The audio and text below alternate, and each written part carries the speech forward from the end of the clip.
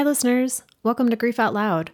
Remember the last time you tried to talk about grief and suddenly everybody left the room?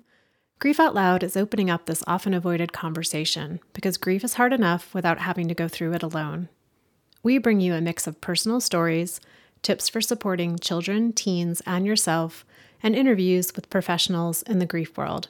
Platitude and cliche-free, we promise. Grief Out Loud is hosted by me, Jana DeCristofaro, and produced by Dougy Center, the National Grief Center for Children and Families in Portland, Oregon.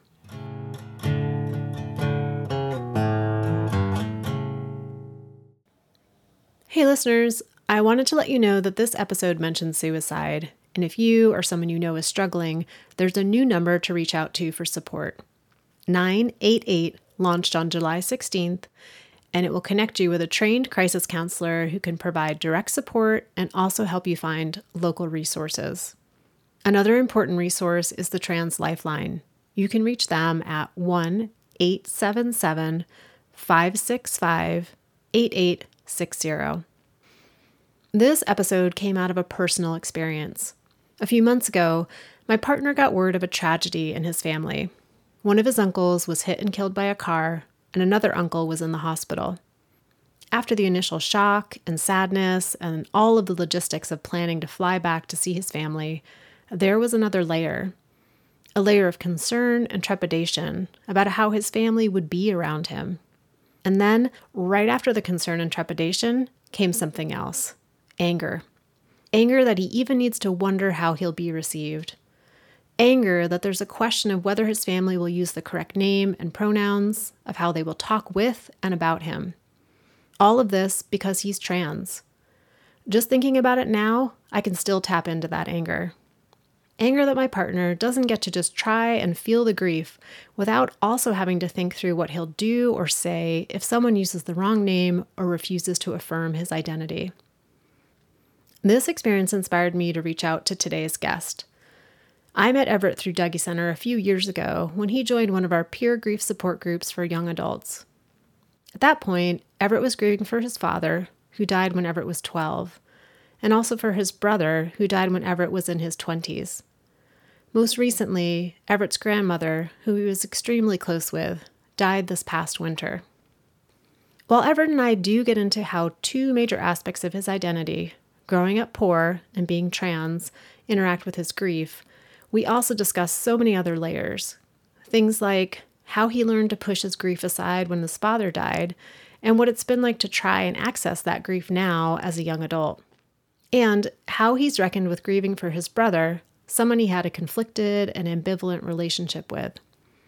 Throughout it all, we highlight the ways that different aspects of identity, especially those that are marginalized, add to the emotional and mental load of those who are grieving, leading to questions and complications and burdens that others never even have to think about. Everett, thank you so much for everything you had to do to get to the point where you were like, yes, I will be on Grief Out Loud with you. It's a pleasure to be here, and I'm happy it's happening, and we'll see how it goes. We'll check in at the end of the conversation, see if happy is still the answer. All right.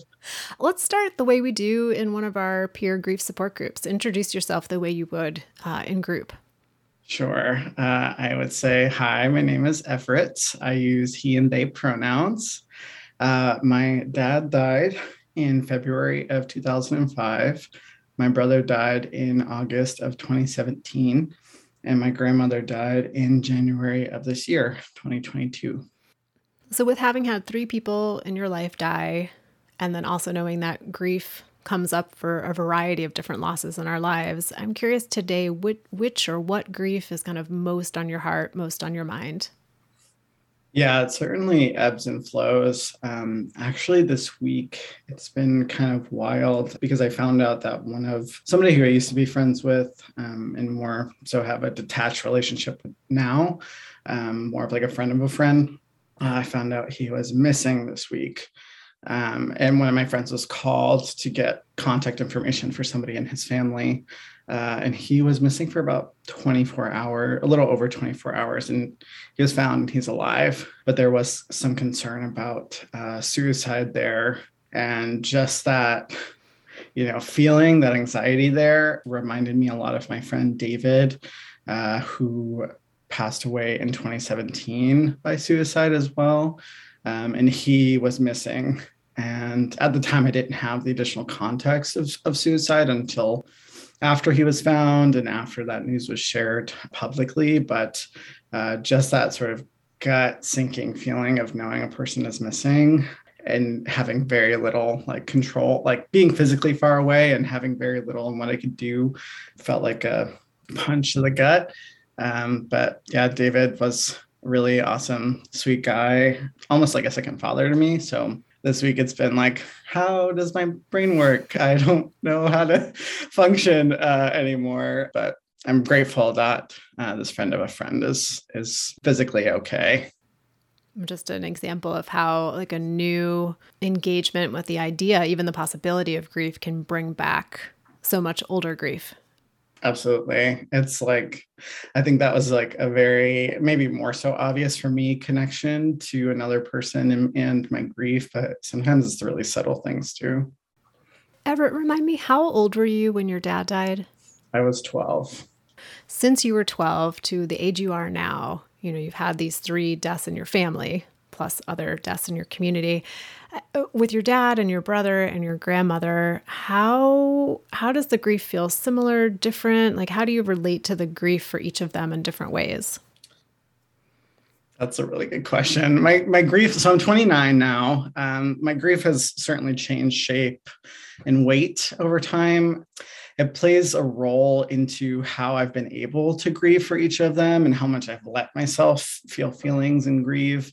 I've gone months and even years without allowing myself to feel anything, at least consciously feel anything about my dad or my brother. I think partly due to my age, the timing, life context. When I was 12, I really wasn't given the space or the language to grieve my father. When I was 24, my brother died and I wasn't allowed time off from a brand new job. And then I started going to grief group at 26, which really started giving me some space. If anything, I'm going to sit there for the whole time and I'll be present for those 2 weeks. But really started giving me space and permission to start peeling back some of the layers. And now I've been in grief group for a little over 3 years, which I think has given me space and allowed myself to be more present with my grief ongoing. With my grandmother's death in January, I think really skills built from going to grief group, I was able to be mindful and present when it came to discussing her death before it happened. I got a little bit of notice that she was on the decline. And then after it happened, I was able to make decisions and choices I wanted to regarding her funeral and her services, what I wanted to say, which really allowed me, I think, this time around to build a healthier relationship with my grief and just, allow it to be present. Ongoing, my dad and my grandma feel most present with me. I'm often reminded of them in some way, shape, or form, at least once a day. And even behind me, I have some photos over there of me and my dad. I think the least accessible grief for me is my grief in relation to my brother. He was out of the picture in my life for more than half of my life. In a way, I can kind of pretend that he hasn't died. He's simply living further away. I think that's also a challenge with the long distance type of grief. I often have to remind myself that I will not be able to contact him in the ways that I would otherwise, and that he's not here anymore. I don't know why this just popped into my head, but it seems like, and this is a strange word to say about it, but it almost seems like you're kind of proud of yourself for how you're engaging with your grandmother's death and your grief from all the things that you've learned by forcing yourself to come to grief group and be present with the feelings for an hour and a half every other week. Does that feel accurate? Yeah, absolutely. I think really just being in that space, even though I might not talk at all, or I might talk for 5 minutes in the grand scheme of a meeting, I have a lot of things I take away and absorb from what other people share. So definitely thinking about funerals and transitions and services and knowing that was something from hearing what other people have shared in their own experience, and also just being an adult and being somebody who has chosen fortunately or unfortunately, to help coordinate the services this time around. I made choices about how I wanted to participate. And part of that is traveling, across the country to Connecticut, where my grandmother was. I don't know if I didn't have these skills or haven't, grown in this way, if I would have really even taken the time to fly over there, given my historical avoidance of grief and, own anxiety. I think it could have been easier in some ways to just say, like, I'm going to do my own thing over here. I'm not going to fly. I'm not going to put myself in that situation. And I know in my heart, like, that's okay. But overall, I think looking at it now and what I've decided to do, I don't have any regrets. And I'm grateful that I did do it. So what inspired you? And maybe it wasn't inspiration, maybe it was like reality. But what brought you to the place of being like, I've spent a lot of my life not talking about grief, not feeling the feelings of grief. It's time. I need to start delving into this. I wish it was a conscious thought like that. I really had this like narrative in my brain that was like, you cried at your dad's wake and his funeral, so you've grieved. Like you felt sad a few times. You feel sad around the anniversary. Like, you're good. And I think that probably stems from my understanding of grief as a 12-year-old. Like, people cry sometimes when somebody dies, and like, that's it. And not thinking about all the ways that grief ripples and shows up in different aspects of life. So I really had a story down, like a narrative down, when I went to therapy past adolescence, like early adulthood, and starting up with different therapists over time. It was like, hi, my name's Everett. I lived with my mom and my dad and my two brothers until I was 11 years old, and my parents separated. I moved in with my grandma, and then my dad died when I was 12. And it's just like, like no emotion, just line by line, like almost like going off of this rehearsed narrative that I have of my life. And I was actually doing that in 2018, which, mind you, this is after my brother died too. And I went through this spiel to this new therapist, and she let me finish. But, after I said all the things, she was like, have you ever processed your dad's death?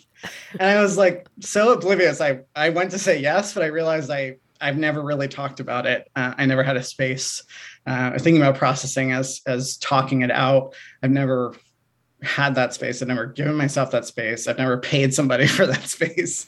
And it wasn't really until a year later that I got connected to the Dougy Center, really just by chance, seeing somebody talk about it on Facebook, and decided that, free biweekly support group was accessible enough for me to give it a shot, and really just going from there. Once you started kind of delving more into the processing of your dad's death and talking more about grief and being around other people talking about grief, what feeling or what aspect of a feeling kind of caught you the most off guard? That's a tough question. I think for me, like when I think about grief, I think about, sadness. I think about this 12-year-old like narrative, like, okay, you feel sad, you cry. I now know that grief for me has a lot to do with anxiety and fear. But what I didn't really know about, or I felt almost as like a socially unacceptable thing, is anger when it comes to grief, and how grief, how somebody's death doesn't erase the bad things, the harm that they did, and estranged relationships, harmful relationships. And that's something that I'm grateful to have a space where other folks have shared either their anger about the situation or the anger with the person who has died.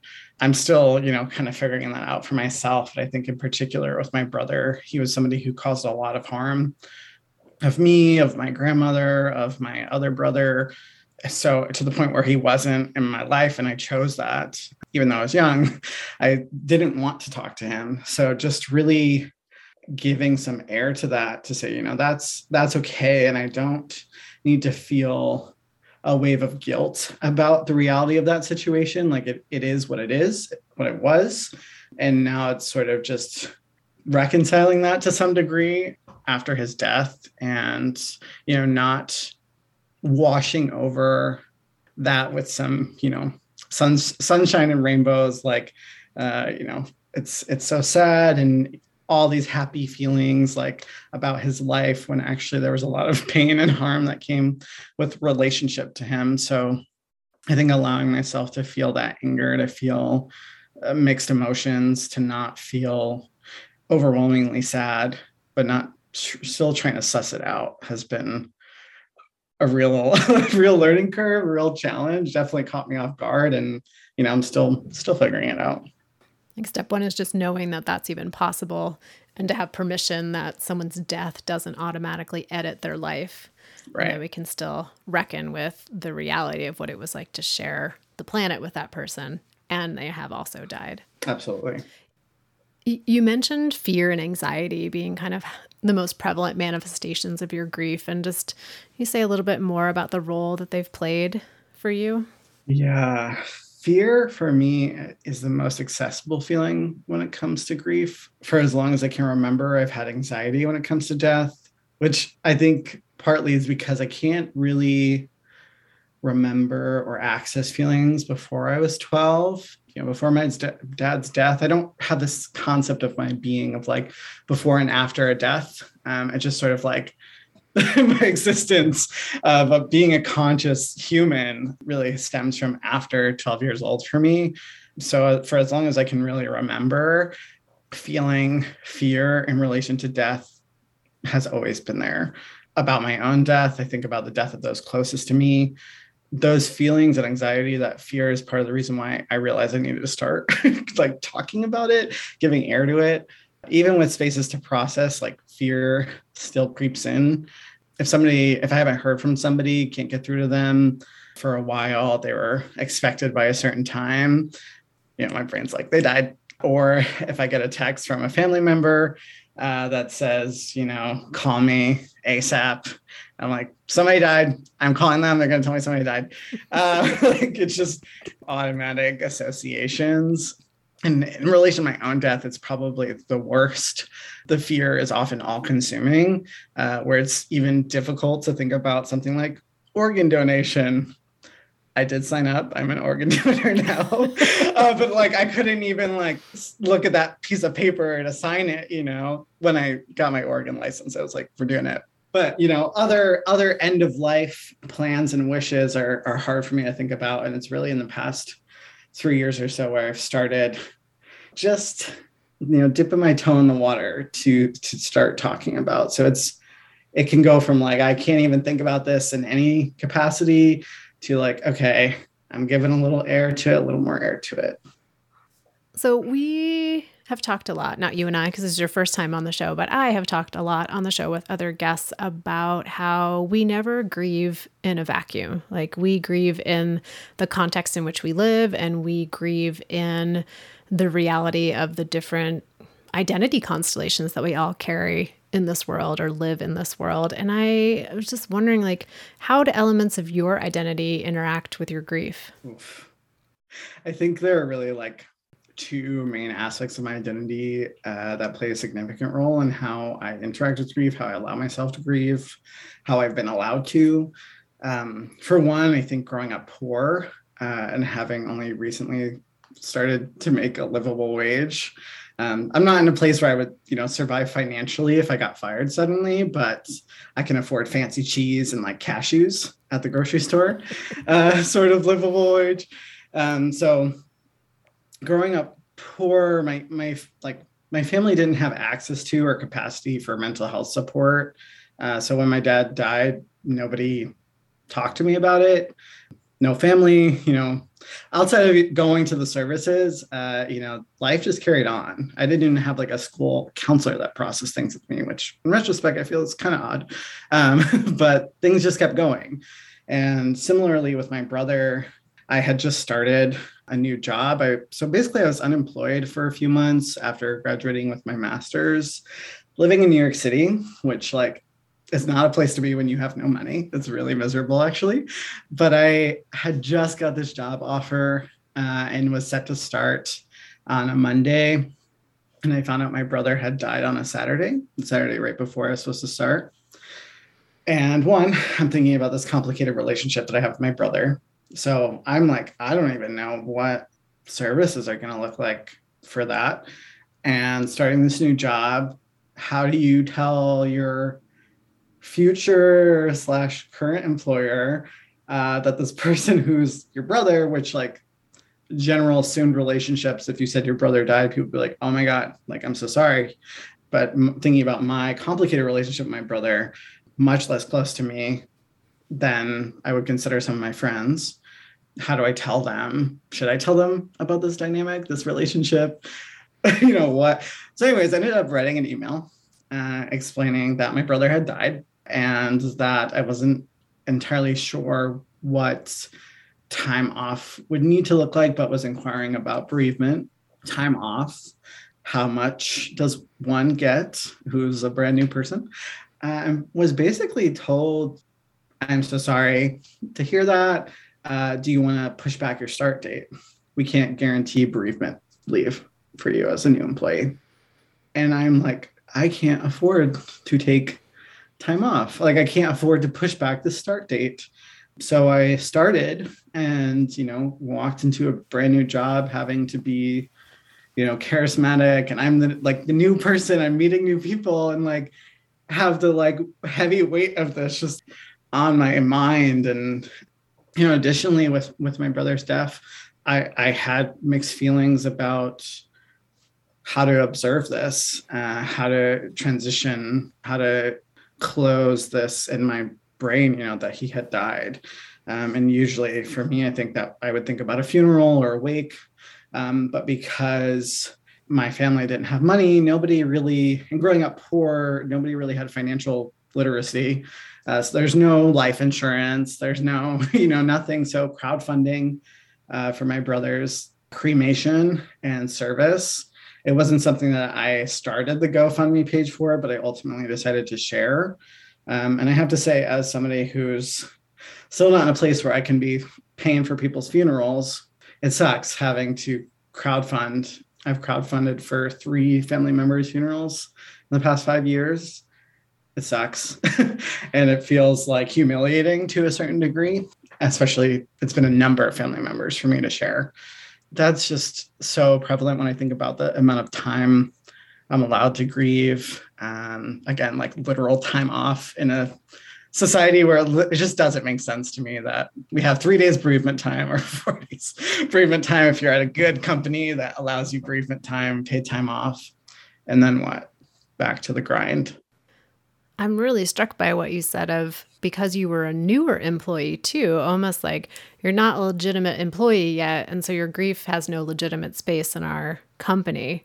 Yeah, like probationary period. Like, okay, death apply. You're like still a probationary employee. Like, we don't make a special exception for you. So yeah, that was just a like really gross feeling, and ultimately foreshadowed my experience with the policies at that organization. But that's another topic entirely as well. But yeah, so like growing up poor really plays a significant role in like the capacity, the language, the time off, whatever it might look like for me. Like, I had never had conversations about death prior to somebody's death happening or after somebody's death happening. And it certainly wasn't something that my parents had time to talk to me about in working jobs and being exhausted from the day-to-day life. I want to eventually have that shifted in my life. But even most recently with my grandmother's death, having to crowdfund for that as well.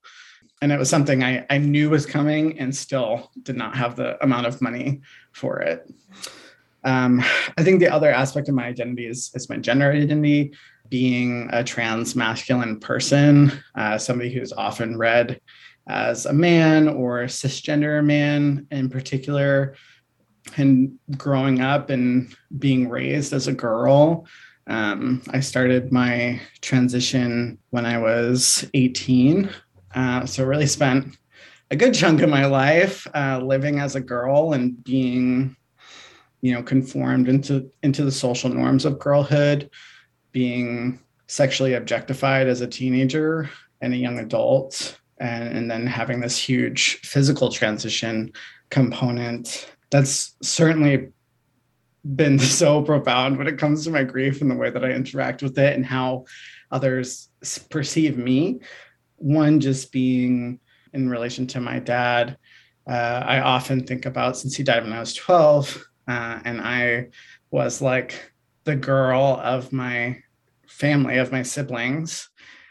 My mother always shared that, she waited until she had a girl to stop having kids. Like, I was daddy's little girl growing up. Like, my dad was my best friend, to like being, for lack of a better word, a man, and thinking about my dad in being a man and being an adult, and using him as a model, for, I don't have kids, but I think about my dogs and like being a dog dad to them. But also just like, my dad is somebody who put himself after everyone else and often cared about those around him. He was very selfless, I honestly think, to a fault, but I often try to embrace those qualities that he had and mirrored them in my own life.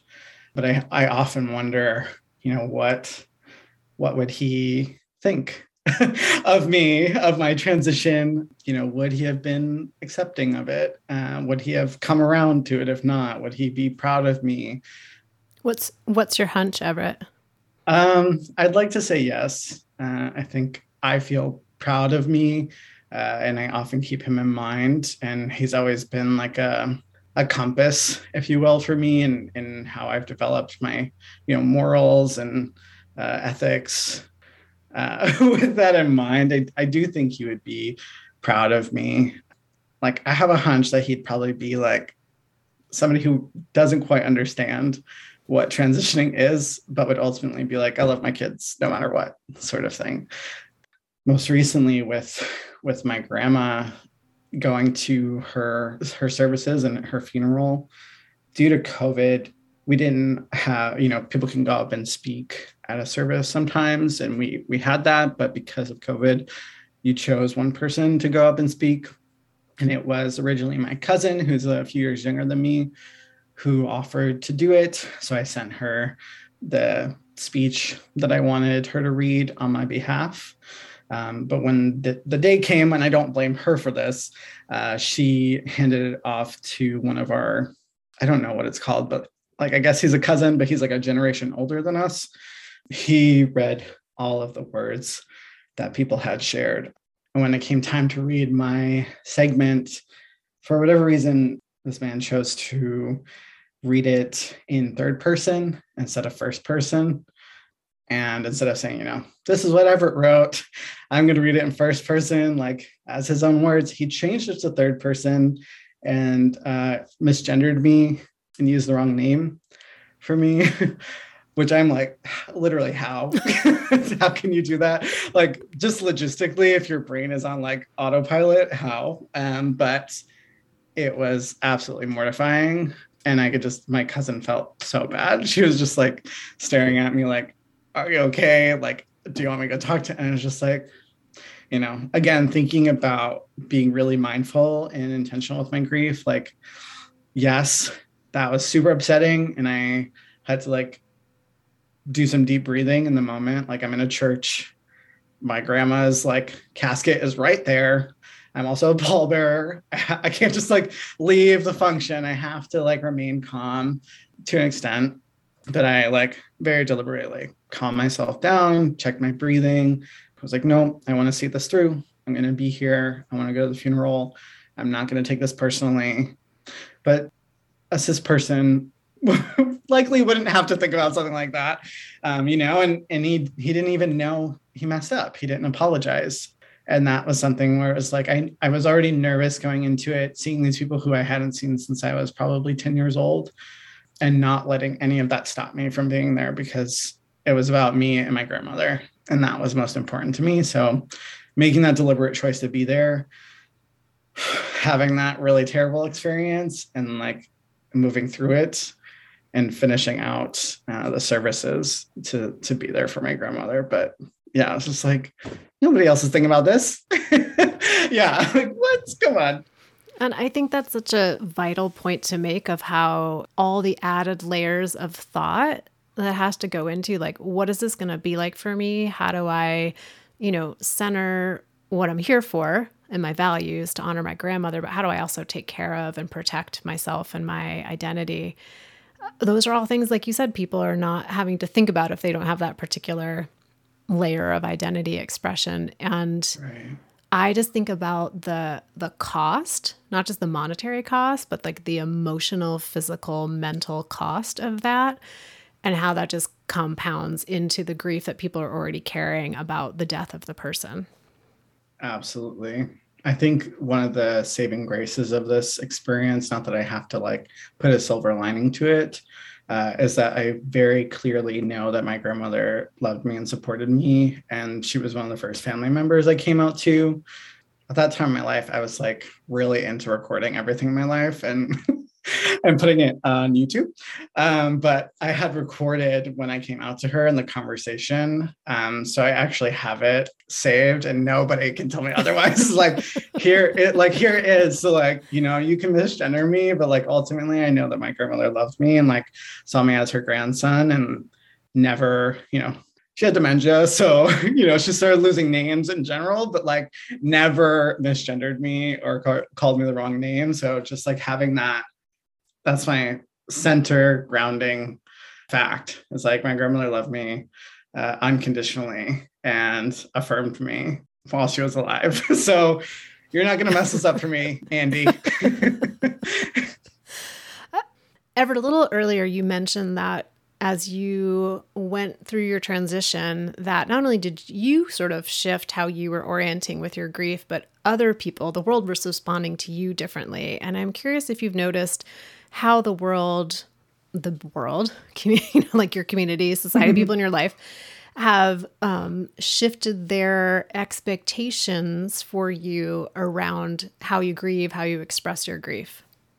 Yeah, I think most notably, I think particularly being in a group setting, sometimes I'm talking about grief, like I can get unintentionally lumped in with like men of like, oh yeah, men don't talk about their feelings. My brothers don't talk about their feelings either when it comes to grief. Like you don't cry, like all these things where it's like, because I'm masculine, that people slap these labels also onto me or expectations for behavior.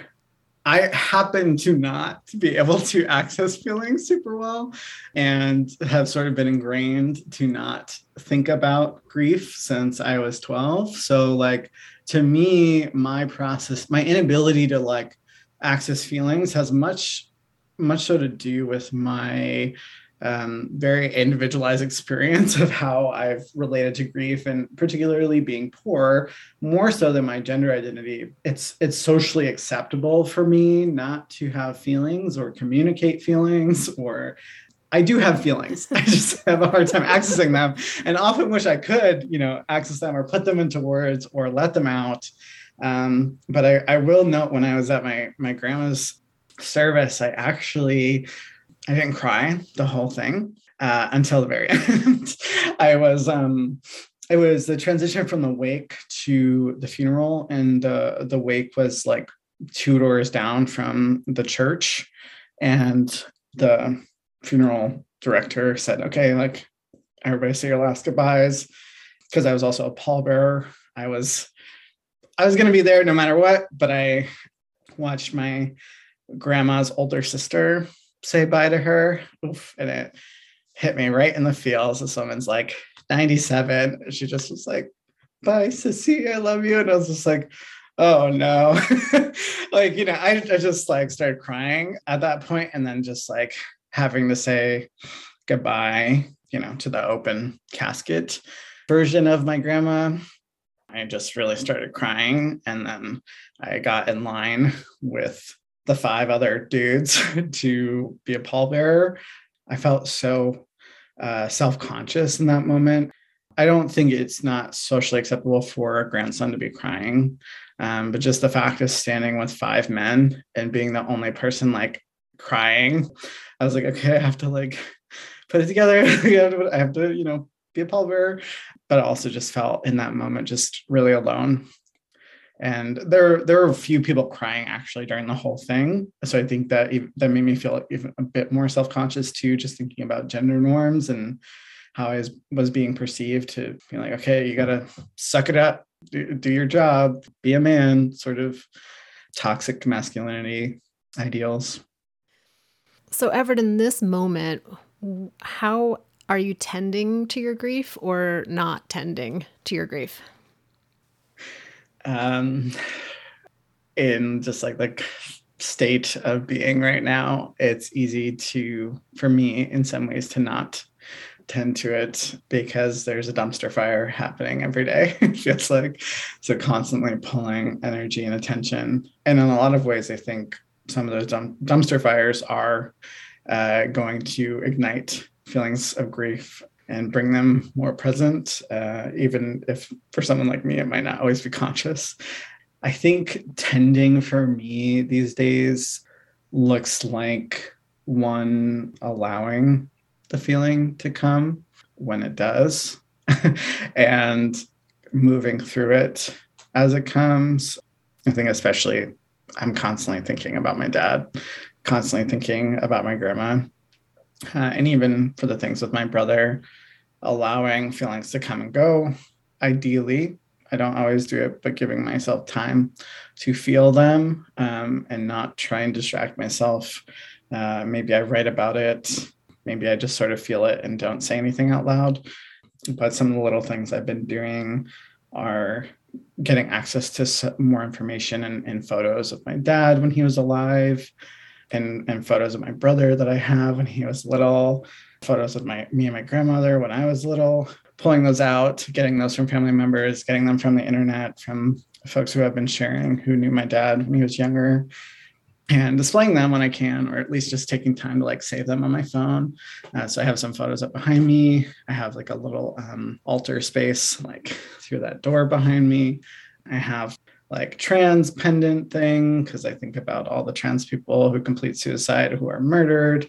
I have a photo of me and my dad that's framed in there. I have a photo of my grandmother. I have a photo of my brother, some sage that's been drying out for a while, and a candle in there. And, some days it's just like, I'm going to light that candle and keep it going throughout the day.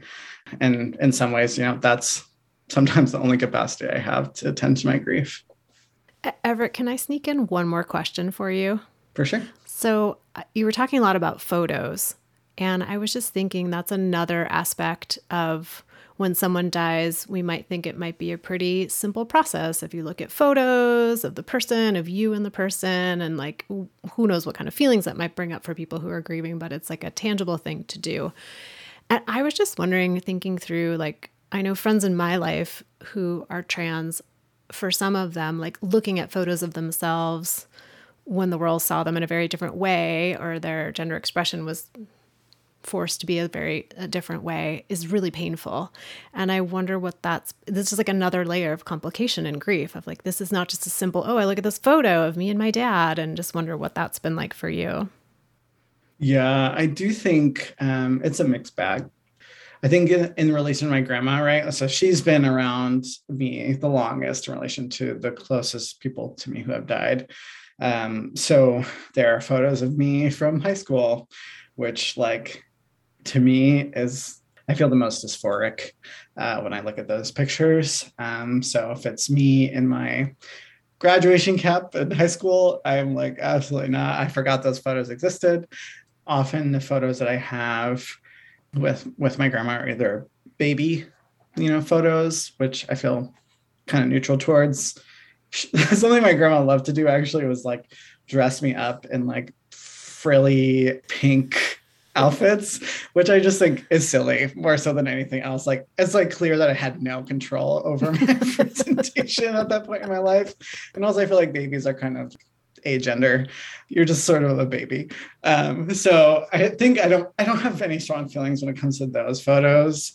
And I'm grateful to say with my grandma, I do have some photos of after I graduated college with her, where I feel much more affirmed and comfortable sharing.